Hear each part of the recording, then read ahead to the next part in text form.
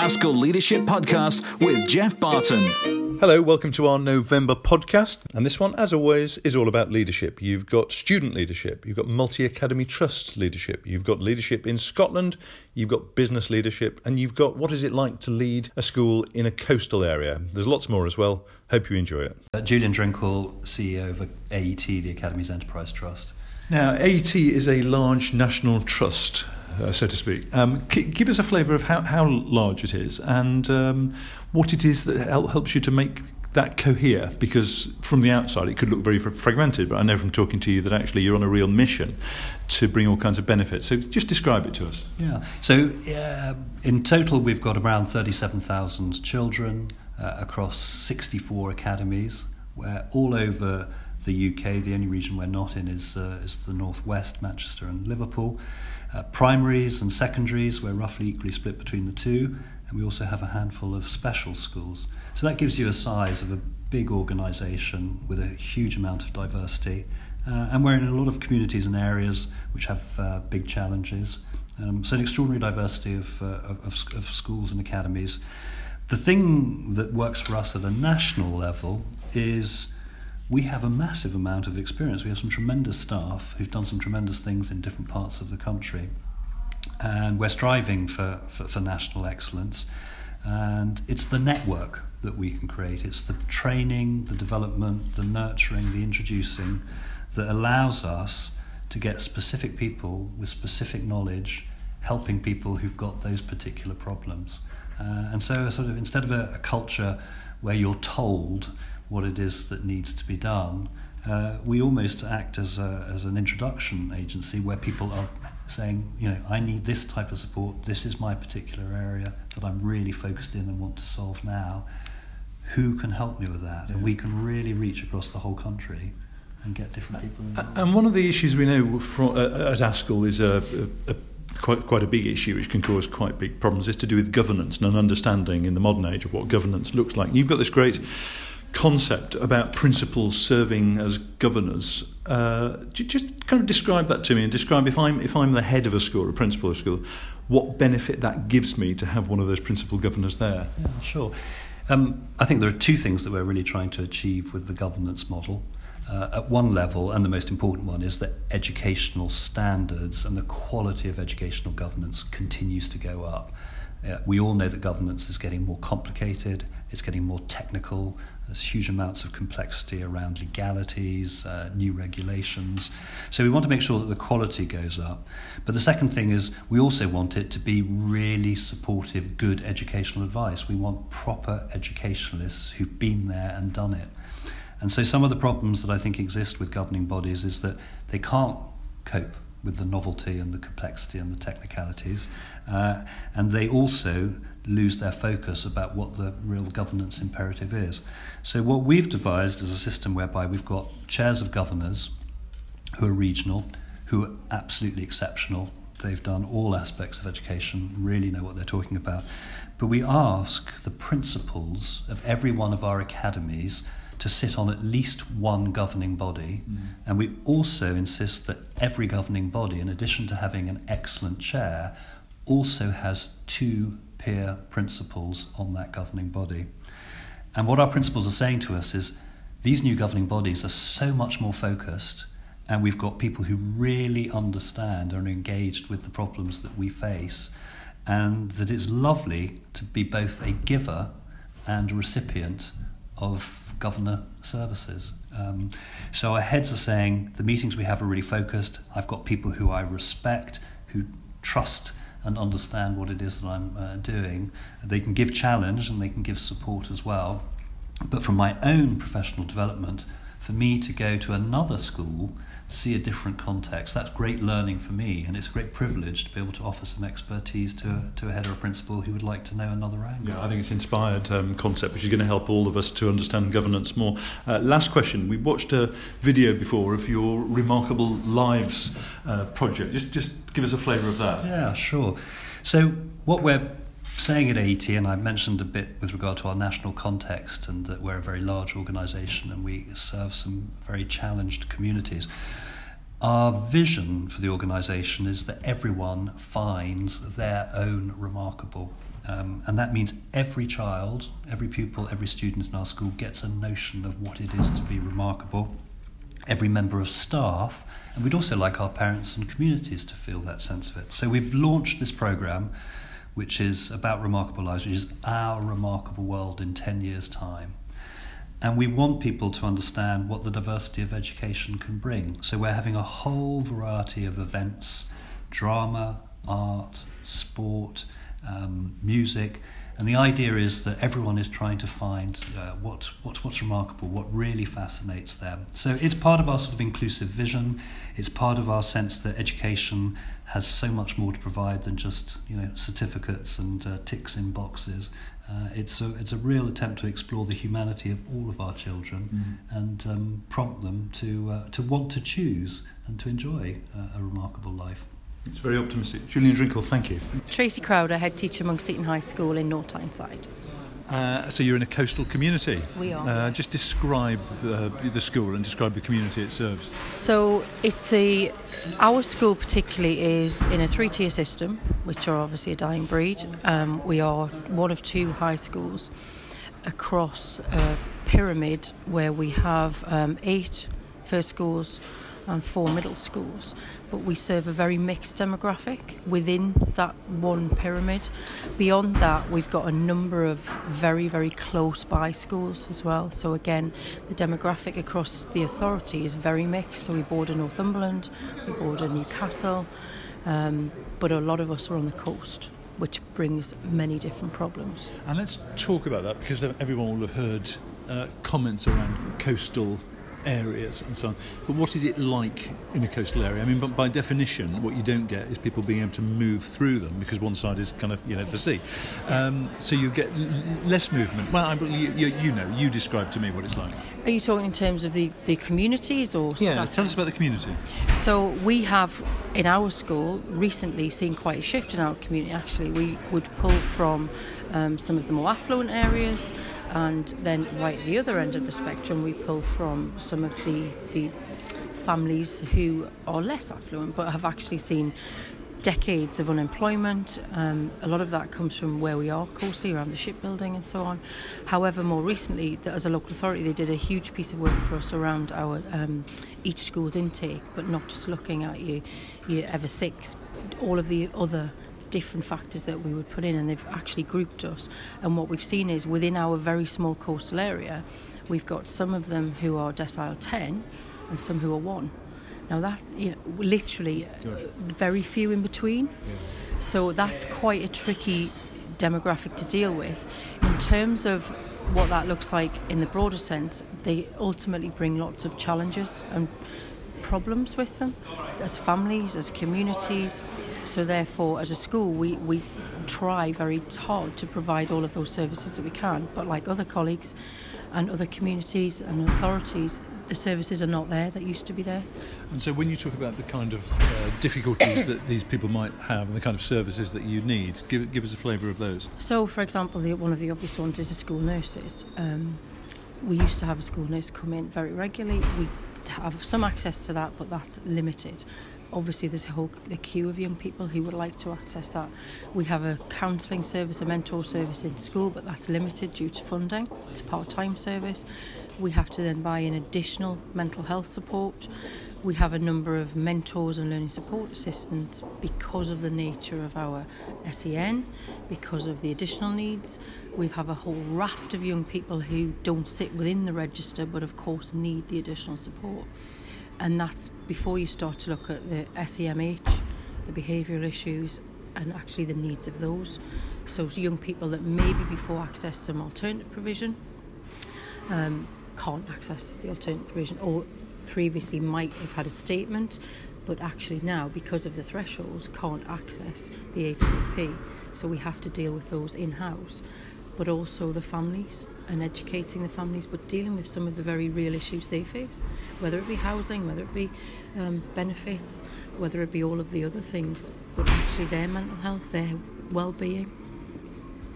It sounds like schools are being expected to do more and more with less and less. Yes, absolutely. And what do you think if things carry on the way they are in terms of funding and the reductions people are having to make, what do you foresee from this? It's difficult now. It will become increasingly difficult. I said earlier, I feel like it's a vacuum.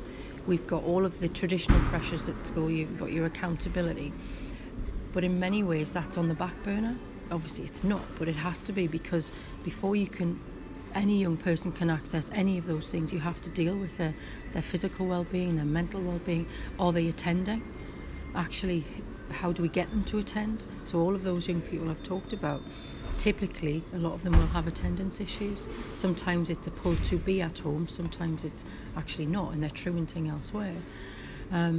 Pressures on staff, I alluded to this earlier. We do operate hugely in schools on discretionary effort and goodwill from our colleagues. I'm very fortunate. I have a fantastic staff who give everything, but actually we're asking more and more of our staff things that they necessarily didn't train for. Younger colleagues coming into the profession, it's twofold really, it's double-edged sword. Sometimes I think they expect it more, but actually the flip side of that is they expect more from the role. This was discussed earlier around, well, actually they are not the kind of young people these days. Millennials don't think, I'm going to go into that job and stay. They will move around, they'll pick and choose. Whereas some of us older colleagues, we stayed longer and we would do that, but they don't have to, and that brings added pressures. And the colleagues that do give 110% day in, day out, but we're not just expecting to educate young people in the classroom. They're their parent. We have to do all of the other things. We have to educate them. Just finally, Tracy, there'd be some people who would listen to that and say, well, teachers weren't trained to be social workers, parents and so on and so forth. What would the consequence be if you would say to your staff, look, we can't afford to do this, all you must do is to focus on delivering the curriculum? There would be a whole raft of young people, certainly in my school, that just could not access that. We couldn't keep them in the classroom. Could we even get them through the doors? Because you have to look at the bigger picture, the whole young person. Otherwise, and I would argue, particularly given our intake, given some of the challenges we face, we wouldn't be the school we are. We wouldn't get the outcomes we do if the staff didn't give the extra. Thanks for talking to me. No problem. I'm Brian Anderson. I'm head teacher at Springhead Primary School. I've also been involved working with the Royal Shakespeare Company for the last 5 years, and now on their education advisory body, looking at how the work can impact on learning for children in school. Great, so you've been a head for 15 years, I think. 15 years at this school, 1 year at another school, yes. Tell us about your current school. Yeah, Springhead Primary School is one form entry school in North Staffordshire near Stoke-on-Trent. It's what I call it, a working class school, fairly typical Stoke-on-Trent area, with a lot of people, parents in low paid, low skill sort of jobs, and it's the school where we've probably got children who haven't got the vocabulary, the language, which is sometimes holding back their learning. And so you took the bold decision, in a sense, to work with the Royal Shakespeare Company. You've got a long-term partnership with them. Tell us the kind of things that are happening in your school as a result of that. As a result of it, I think our children have been transformed. I'll start with behaviour. I mean, behaviour, we have very few behaviour issues in the school. When there are issues, the children find ways of solving them, sorting them out, dealing amongst themselves. The way we teach or the way the children learn has changed. It's much more active. The children feel a right to be involved in the learning, to be involved in discussions, want to have a say in their learning. I think the whole project has gone beyond the RSC Shakespeare, but actually is empowering learning, making them lifelong learners. And so what is it that the Royal Shakespeare Company have brought to the school? Because they work through the teachers, essentially, don't they? It's about training teachers, giving teachers the skills that go into the classroom, and for them it's delivering the strategies to get the children interested, enthusiastic about Shakespeare. But for us, those strategies can be applied across the curriculum. So it's making teachers much more reflective, because teachers have to think about what are the children learning, how can I adapt the activity for the children's learning, how can I make it practical, because it's when children are learning in a practical way and verbalise it, they remember things. So it's actually get the children involved in that. But I think the key is making teachers much more reflective. I've now got a team of teachers who are teachers as researchers, they're constantly finding out how to do things for themselves, make things better. They're not waiting to be told how to do things. They're almost ahead of me sometimes. So actually, we get initiative, and they've worked out how to do it. Okay, and finally, for those people who might be listening to this, maybe in constrained circumstances, worried about inspection, worried about Key Stage 2 performance and so on, who are thinking, well, I'd love to do that, but it would be damaging to me. You had a piece of writing from a Year 6 pupil. Could we just dig it out of your bag and just read the first paragraph of it and just explain what it is? Something that is work. Yeah, so what's this? This is a Year 6 piece of writing? There's a Year 6 piece of writing. Children were studying Midsummer Night's Dream, and they had to write, this child, a letter as Oberon to Titania about her. So just give us the first paragraph. Says, my dear Titania, you self-absorbed queen, our quarrel yesterday gave me no satisfaction whatsoever. Your angry words still buzz in my ears. I remain discontented as you still have the changeling boy in your clutches. He should be mine. If you truly loved this fledgling, you would stop making a mockery of me and begin to make a guardian of me. So this is the demonstration that the children are learning all kinds of things culturally. We're seeing things socially. We're seeing things in terms of behaviour, but we're also seeing their literacy levels improve. It's yes, it's definitely what we've found is what we're asking of children to do in literacy is difficult. What we're expecting Year 6 children to get at the end of Year 6. It's really hard. How can children be able to write with control over their writing for an audience unless you've actually swamped them in the area? So we're doing so much. What we've learned is less is better. Yeah. So we're spending time looking at perhaps a bit of Shakespeare's script, children exploring the issues, acting out, discussing the feelings, using the language, and then when they get to write it, they can really picture the audience and think about who they're writing it for, and they want to improve it. Brian, inspiration. Thank you very much. No problem. My name's Helen Pinnington, and I'm the new head teacher at St Edmunds Arrowsmith Catholic High School in Wiston. And when you say new head teacher, I mean, how long have you been in that role? I've been here for 8 weeks, and I love it. Well, that is great. So what is it that led to that? What were you doing previously? Well, I've been a deputy head, a sole deputy at an outstanding school called St Peter's Catholic High School in Wigan for 4 years. I've worked for Knowsley before, in many different capacities as a head of department and as a school improvement partner, and I have a real belief in the young people of Knowsley, and that's really what sent me back, because this is a school in very challenging circumstances. It's interesting, because a lot of people in those positions say to us that they get all the satisfaction from that, but the idea of taking on the headship is too terrifying in a sense. So what is it that led you to do that, and B, is it terrifying? It isn't terrifying.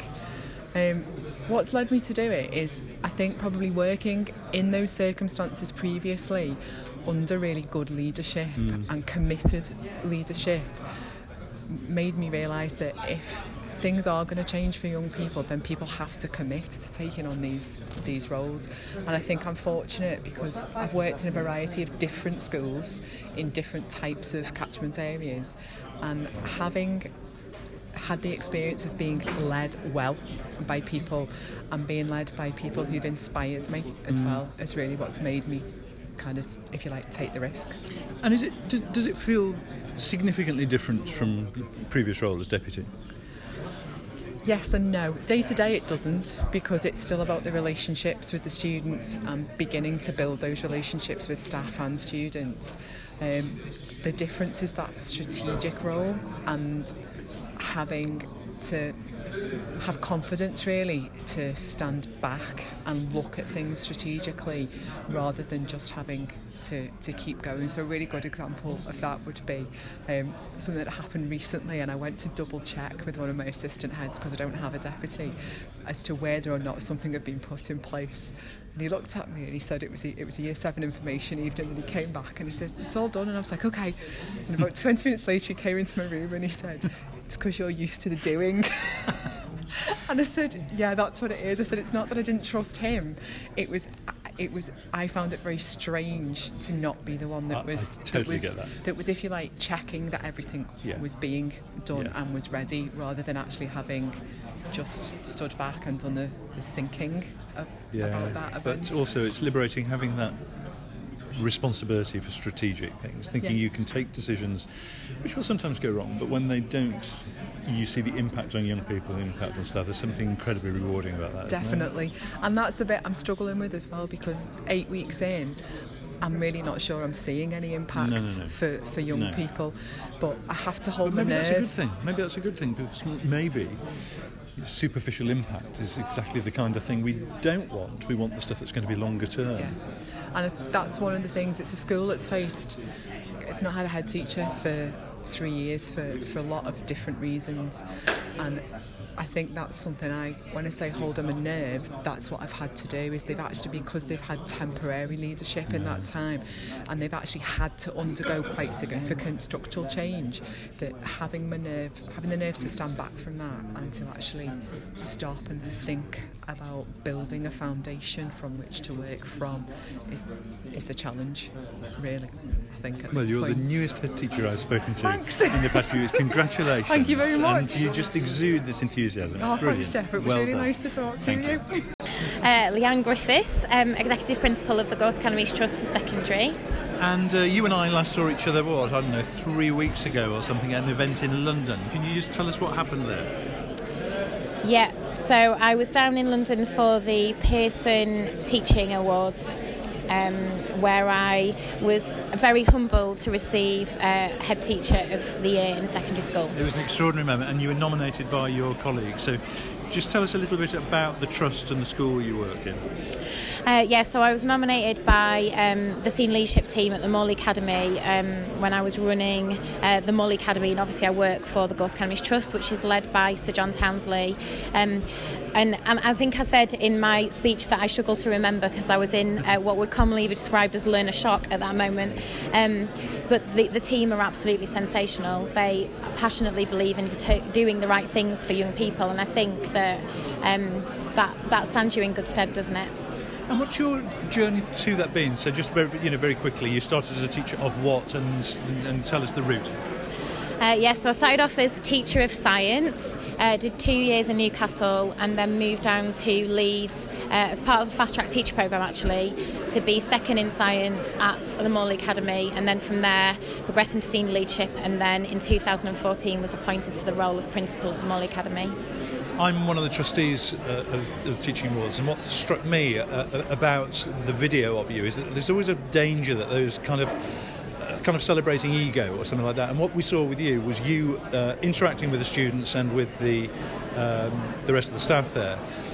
But you're quite tough cookie as well, aren't you? You hold the line on things. Just give us a flavour of that. Yeah, I think one of the hardest things to do as a leader is to have that resilience, to not waver from your key beliefs, and also from the policies that you've set out with good intention. And somebody has recently said to me, actually, last term when they were working closely with our senior leadership team, they said, actually, the thing that I really noticed about the work of the Trust is that when the going gets tough, because your policies are so well thought through and because your systems and processes are deep rooted in the right intentions for young people, that you don't then bend when you come under challenge, unless that is appropriate, and in many cases actually it's just kind of people wanting you to bend for various different reasons that actually aren't appropriate, and it's really hard at that moment to hold the line. I've had a fantastic mentor in Sir John, obviously, but it's really important that as leaders we do have the courage of our conviction, and that we are consistent, because I think everybody, including professionals and students, want consistency and fairness. Last question, Leanne.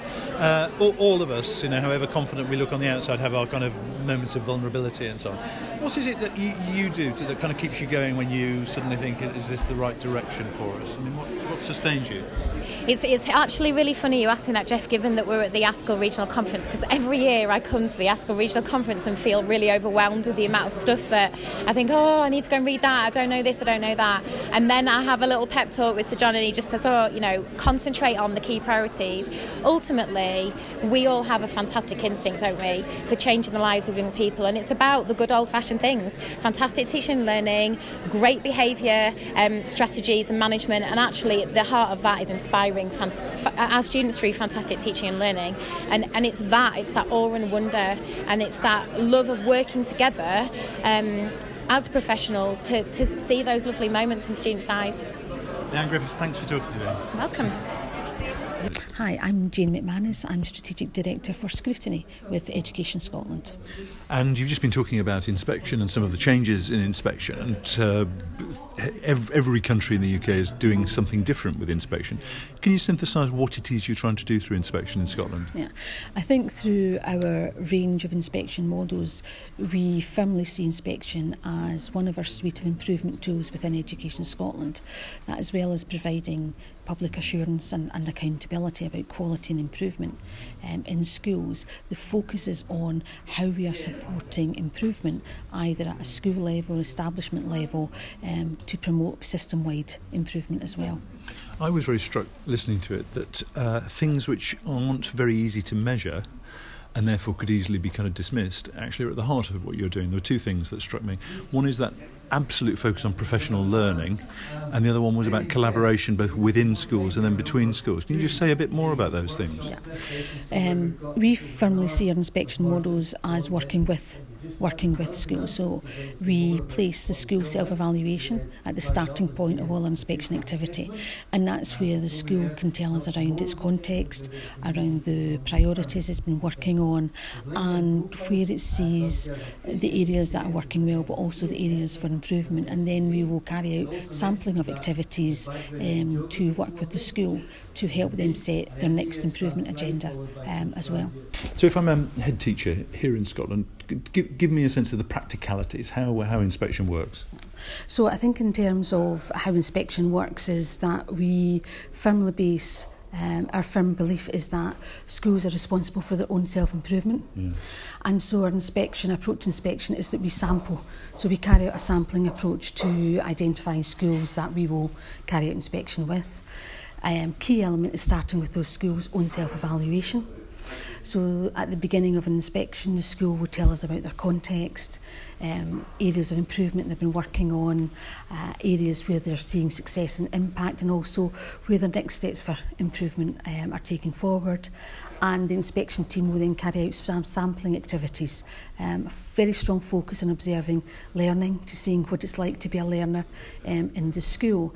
And then throughout the time in the school, the inspectors will also have a range of professional dialogue sessions with staff around improvement priorities or new approaches that they're trying out.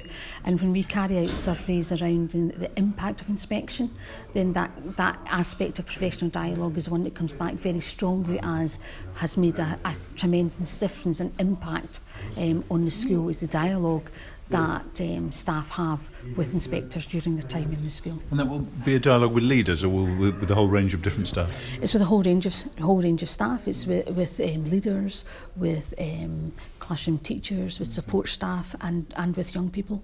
Are you making judgment? You talk about learning. Are you making judgments about the teaching that you see? We're looking at one of our quality indicators that we look at is learning, teaching, and assessment. Okay. So we look at that range together around the range of learning and teaching approaches that are taking place, how assessment is being used to inform and planning children's learning, and how children and young people are motivated and engaged in their learning to enable them to make the best possible progress. And how long might an inspection team be in the school? Because I think you were talking in there about different models. Yeah. So at the moment we have two models that we're looking at for school inspections. We have a model where the team will go in Monday lunchtime and finish around Friday lunchtime, or a model where the team will go in around Tuesday, late Tuesday morning, and then finish on late Thursday afternoon. So that's part of our establishment inspections. And then we will also visit school as part of our national thematic inspections as well.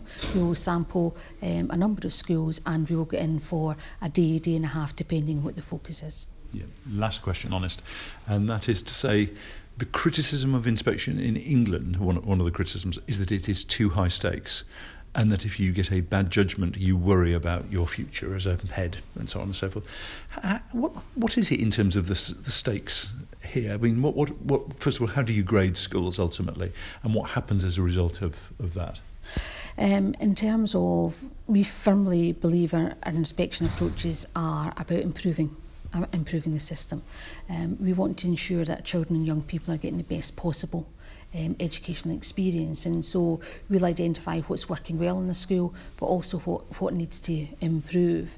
And we grade particular quality indicators using our quality improvement framework. How good is our school? So the description of the quality indicators of what is very good practice is contained within those, and also descriptions of the different grades. But where the quality of education isn't good enough for children and young people, then we will go back and carry out a further inspection. Thank you very much for talking to me. So I'm Billy Burke, I'm head teacher of Renfrew High School in Renfrewshire Council, and I am president of School Leaders Scotland. Yes, and congratulations, you've been president for about 3 hours or something like that. Essentially. Thank you, Jeff. No, great. Tell us a bit about your school then. So my school is in the west coast of Scotland. We have just under 800 young people. Comprehensive school, a real range of backgrounds and socio-economic factors. Truly comprehensive school in the west of Scotland. I've been in post for just over 5 years, and been on a journey over the past 5 years of improvement that I'm really pleased with in terms of attainment, but crucially wider achievement and well-being of young people. So the local authority we work for has 11 secondary schools, and we're probably a medium-sized secondary in the area. And when you talk about being pleased with the improvements in achievement and attainment, what kind of things have you done as a team there? So I suppose you change culture and results will follow. So we have very much focused on putting young people at the heart of decision making in the school, and well-being and positive relationships lie at the core of everything that we do. And what we have found through, alongside that, investing in developing leadership capacity at every level in the school, we have found that young people are more engaged, more ambitious, and we've saw year-on-year improvement in attainment over the past 5 sessions, which is really pleasing. And we're in the midst of a pretty big experiment with education going on in Scotland itself, isn't it? Which is all about the change to the curriculum, qualifications, and much more. Just give, for those people who don't know about it, give a flavour of some of those reforms. So, in terms of Curriculum for Excellence has been with us for quite a while now. It gradually implemented year on year, culminating in overhaul of the qualification system in what we call the senior phase, the last 3 years of secondary education. There's been tweaks along the way, decisions along the way that have made the journey not as linear as perhaps we would have anticipated at conception. So that there have been year-on-year changes to how practitioners in the classroom prepare young people for qualifications, and specifically the associated assessment demands. In a bid to relieve pressure nationally on teacher workload and what was seen as overburden of assessment in young people, the decision was made to remove internal unit assessments from some of our certificated courses. So that has resulted in some challenge as people adapt and get used to new systems. That's probably one aspect. The other main feature of Scottish education improvement and change at the moment is the empowerment agenda, where the Scottish Government have set out a pretty clear ambition to empower from teacher and school-led, an ambition to move towards a teacher and school-led system, and empower from the school upwards, where the parts and partners in the system very much support improvement for young people's outcomes at school level. And finally, here you are, the newly sworn-in President of School Leaders Scotland. Give us a flavour of what the issues are that SLS is dealing with, and what you think might be coming up during the year ahead. Sure, well, I mean, we'll continue to work closely with government and with key partners on the empowerment agenda, so that we can assist and influence how that shapes up and how it will impact at school level. And for me personally, in the year ahead, I've put well-being of leaders, teachers and young people at the core of the theme for my presidential year, which is around nurturing leadership. Recognising that the system is complex and challenging, but there's a lot of joy.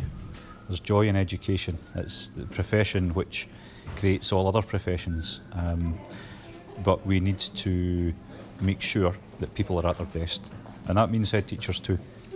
So that idea about looking after ourselves to be able to nurture and look after others will be a theme running through for me in the year ahead, Jeff.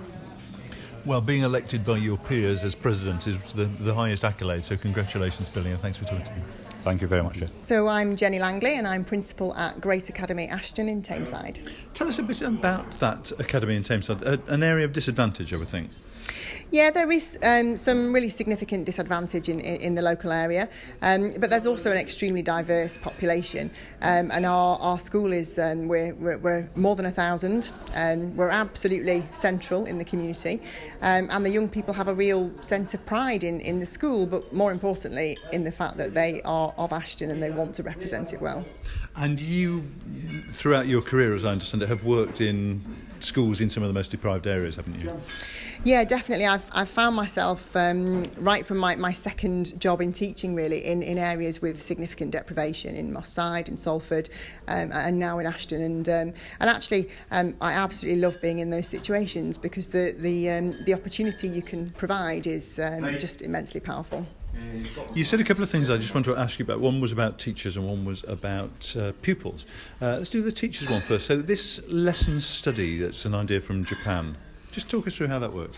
So, lesson study is my best CPD tip for head teachers and teachers, and it comes from some work I did with Professor Chris Chapman when I was in Manchester.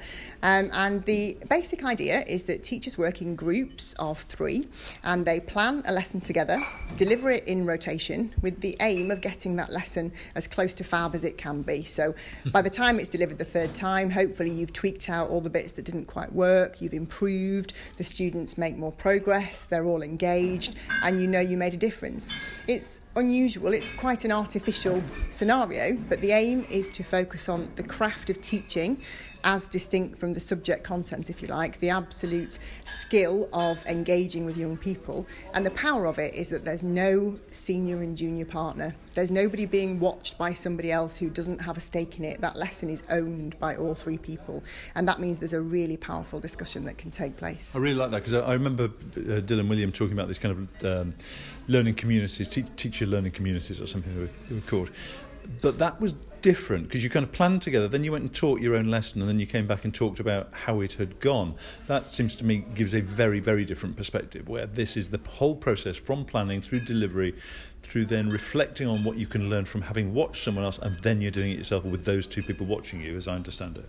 Yeah, exactly right. As I say, the challenge I've always found is that teachers often develop their skill set through a dialogue with each other, but we tend to create structures that mean that there's always somebody whose job it is to improve somebody else, and that's really uncomfortable. You know, even if you're wholly bought into it, it's not a great place to be in terms of taking part wholly with every bit of your heart and mind attached to it.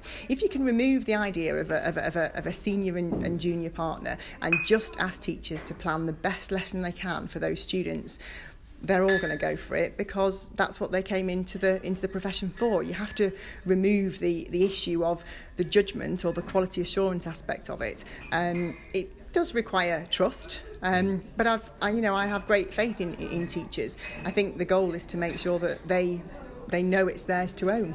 It's not mine. I provide the time, I give the support, the direction to set it up, and so should all heads. That's the way we should work, but it's the teachers to deliver, and there's nothing to be afraid of in that model. And how have the staff responded to that as an approach? I've never had a negative response to it. In fact, I often start with a pilot. If I think about my school context now, we're only really just having run 1 pilot phase. I often start with a small group of staff because I think, truthfully, teachers spend a lot of time feeling anxious about being observed, and it often takes that first cycle with colleagues going through it for them to see, actually, yes, this is not scary, it's not judgmental. But I've never yet had a response where someone said that they were uncomfortable. Good. One last thing. You are used to working with children who come from disadvantaged backgrounds, and we know, therefore, that even before they set foot in school, there's going to be stuff that they haven't experienced, which their more advantaged ones would. And so you asked a question at the conference today about interventions, and we are awash with interventions, aren't we? And someone said, could you tell us the one most important intervention? And I thought I would predict what that answer was about, extra literacy, extra numeracy, and it wasn't. It was something I've never heard of before. So just what's the number one intervention from your experience? Yeah, I agree with all of the possibilities around extra. Sometimes that is what students need. But actually, you find often that just extra of more of the same has completely the opposite effect and just turns them off. So what I try to do is have a look at what are the students' strengths. And I find that in quite a lot of communities where there is high disadvantage, you'll also find quite a lot of families who have parents who are self-employed, sole traders, working for themselves and trying to support their families that way. And that means that the young people are wholly aware of what it is to try to make your own living. And it made me think that rather than making them do extra traditional subjects the way that I or somebody else might think they should be taught, what if I actually put time into developing their entrepreneurial spirit? What if I encourage them to think about what it is to set up your own business and to make a profit? And really I did it with the aim of engaging them with a future and making sure they didn't leave school without knowing there was a way to sustain themselves and support their families. But I did find that there is a knock-on effect for those students that take part. Being good at something breeds confidence, and that is one of the barriers that cause them to struggle in more traditional subjects as well. So I think that's probably my favourite intervention for that reason. And in practice that means that your maths teacher, your history teacher, your whatever teacher is making a link between what they're teaching them and how that might be applied in any career. Yeah, absolutely. So essentially, we can run that in some ways as a small group intervention if you want. You can work with a small group of students and think about what business or entrepreneurship might be. But yes, you're right. It did absolutely push my thinking a lot further, and I realised that students are familiar with what they're familiar with. So if you are a student who's not in a family who are familiar with what law might be as a career, how to get into medicine, how to become an engineer, what a marine biologist is, how are they ever going to know that that's on the table for them? And so, yes, I asked all of my teachers in all of the subjects to do their learning objective, their traditional learning objective, the way that they always have. And I've asked them to add a careers link to that. And they were asked to explain to the children what future career that might be relevant to, even if the students had never heard of it. Let them ask the questions and find out what's out there for them. And that was also really powerful. Jenny Langley, thank you very much. Thank you. So I'm Stephen Morales, the Chief Executive of the Institute of School Business Leadership. And I guess you could say that the title tells us what the Institute of School Business Leadership is, but give us it in your words and what it's most engaged in. Okay, so we made a very conscious decision to move from an association to an institute because we felt that the networking, peer-to-peer support was well served by local groups and in many respects by unions as well. But we felt that what was missing, and particularly with the demise of the National College, was an organisation that was setting the standard, creating career pathways, developing qualifications underpinned by those professional standards, and really setting the bar, an expectation. So that's the journey we've been on, and that's really what we're about. And what kind of activities does that mean you are leading? So our principal activity is around CPD. So it's programs developed for improvements to school business leadership, recognising the diversity that exists within our professional community, from the school finance officer all the way through to executives of multi-academy trusts, COOs, in fact deputy CEOs. And one could argue that a lot of what we're talking about is relevant to those on a journey from headship to CEO. Very much deconstructing, if you like, the component parts of a school operation, creating a curriculum and modules that talk to those component parts, and then taking practitioners on a development journey. As you know, our school represents probably about, I think it's 1,500 business leaders. It's a tough world for them, isn't it, at the moment? Is that what you're seeing in terms of the expectations on the levels of accountability? Yeah, I think so. And I talked just a few moments ago about what kind of education system do we want, and then my second question is who should decide. And I think the answer to those two questions, particularly the one who should decide, is not clear. although we'll all have a view about that. I think what's really difficult for school leaders is this very rapid reform curve that we've been on, and perhaps not the development, the professional development support to go with it. What worries me a lot is that people believe they have to go on a particular journey, have to aspire, if you're a head teacher, aspire to be a CEO, if you're a local school business leader, become the next COO. But then there isn't the available development support to go with that. So then what you find is either people not reaching whatever they believe to be their or not to realise their potential, or to get there only to find that they're completely out of their depth. So I think that's incredibly hard. And what I think we need to get back to is celebrating the brilliant and the talent, the brilliant people that we have in the system and the talent that exists, and not take them to a place they never wanted to go. I think that's really important work. Thank you, Stephen Morales. Thank you. Pleasure. Fred Jarvis, former General Secretary of the NUT. And when did you start as General Secretary of the NUT? 1975 to 1989. Before that I was Assistant and then Deputy General Secretary, and prior to all that I was President of the National Union of Students. Now, those were extraordinary years to be General Secretary, weren't they? Because you moved from one kind of administration to another. Just give us a flavour of that. Well, it was very, very mixed. There were occasions when one had very good relations with government, and others where they were very bad. Now, although we had some very bad times, particularly under Margaret Thatcher's premiership and one or two of her Secretaries of State. One of the Secretaries of State that I contended with was Edward Boyle, and I had very good relations with him.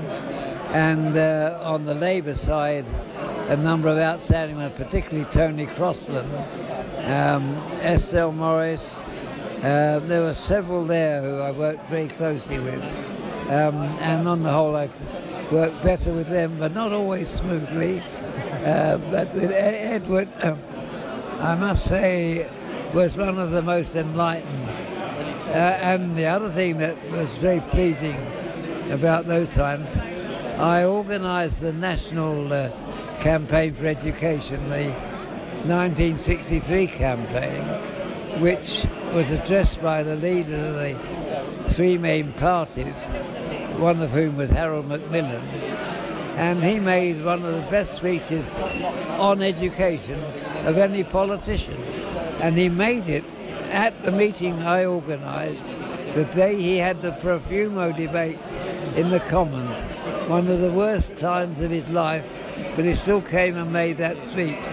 So there were incidents like that which were encouraging, but in general, times were better under Labour than they were under the Conservatives. And one of the things I think I'm right in saying that Kenneth Baker says in his autobiography is that, I mean, this is the way he puts it, that until his time, the role of Education Secretary being a fairly kind of supine, passive one, and then suddenly it became turbocharged. Is that right? I'm not sure that Kenneth, who I had some interesting times with, implying that it was due to him, and in fact, because of the efforts we and the profession generally were making, education became more and more prominent in the affairs of the country. What concerned me when I first came into the job and prior to that was that the country didn't give anything like the importance to education that it warranted. As I said recently, education is absolutely fundamental to so many aspects of our own individual lives and national life that it warrants preeminence in the affairs of the country politically. Now, thanks to the efforts of the profession and some individual secretaries of state, that situation has changed. But we're now going into a period, I fear, when things are going to get much more difficult. Well, already you and your colleagues know how serious the problem of teacher recruitment is, how serious the problem of resources is. And for ministers now to tell the public that there are no problems or that we're spending more on this, having more teachers than that, that is misleading the public quite deliberately, because it pays no attention to the real needs of the system and especially of the children. The profession knows that. The ministers ought to be honest about it, and we have to do something serious about it, particularly when in the post-Brexit period times are going to get much harder for the country as a whole, and education is going to be even more important then than it has been till now. And my last question, when you look back over your career, just remind me how old you are now. 94. So you've seen a lot of education, haven't you? When you look back over education, what do you feel most optimistic about? Well, the biggest change, well, two things. One, finally the recognition that it's not good enough to divide children into those who deserve something special and those who deserve something elementary. We've now got to the point where we recognise the needs of all children have to be catered for, that there are all kinds of talents to be developed and interests to be catered for. Recognition of that is extreme importance, and recognition at last, but still not completely, of the importance of the teaching profession itself. As I said recently when I spoke to the Finnish inspector, their success as a country was primarily due to the fact that the government and politicians trusted the teachers. That, I think, is essential. It hasn't always happened in this country. It certainly needs to happen now. Trust the teachers. Fred Jarvis, thank you very much. Cheers. Thanks, Jeff. The ASCL Leadership Podcast with Jeff Barton.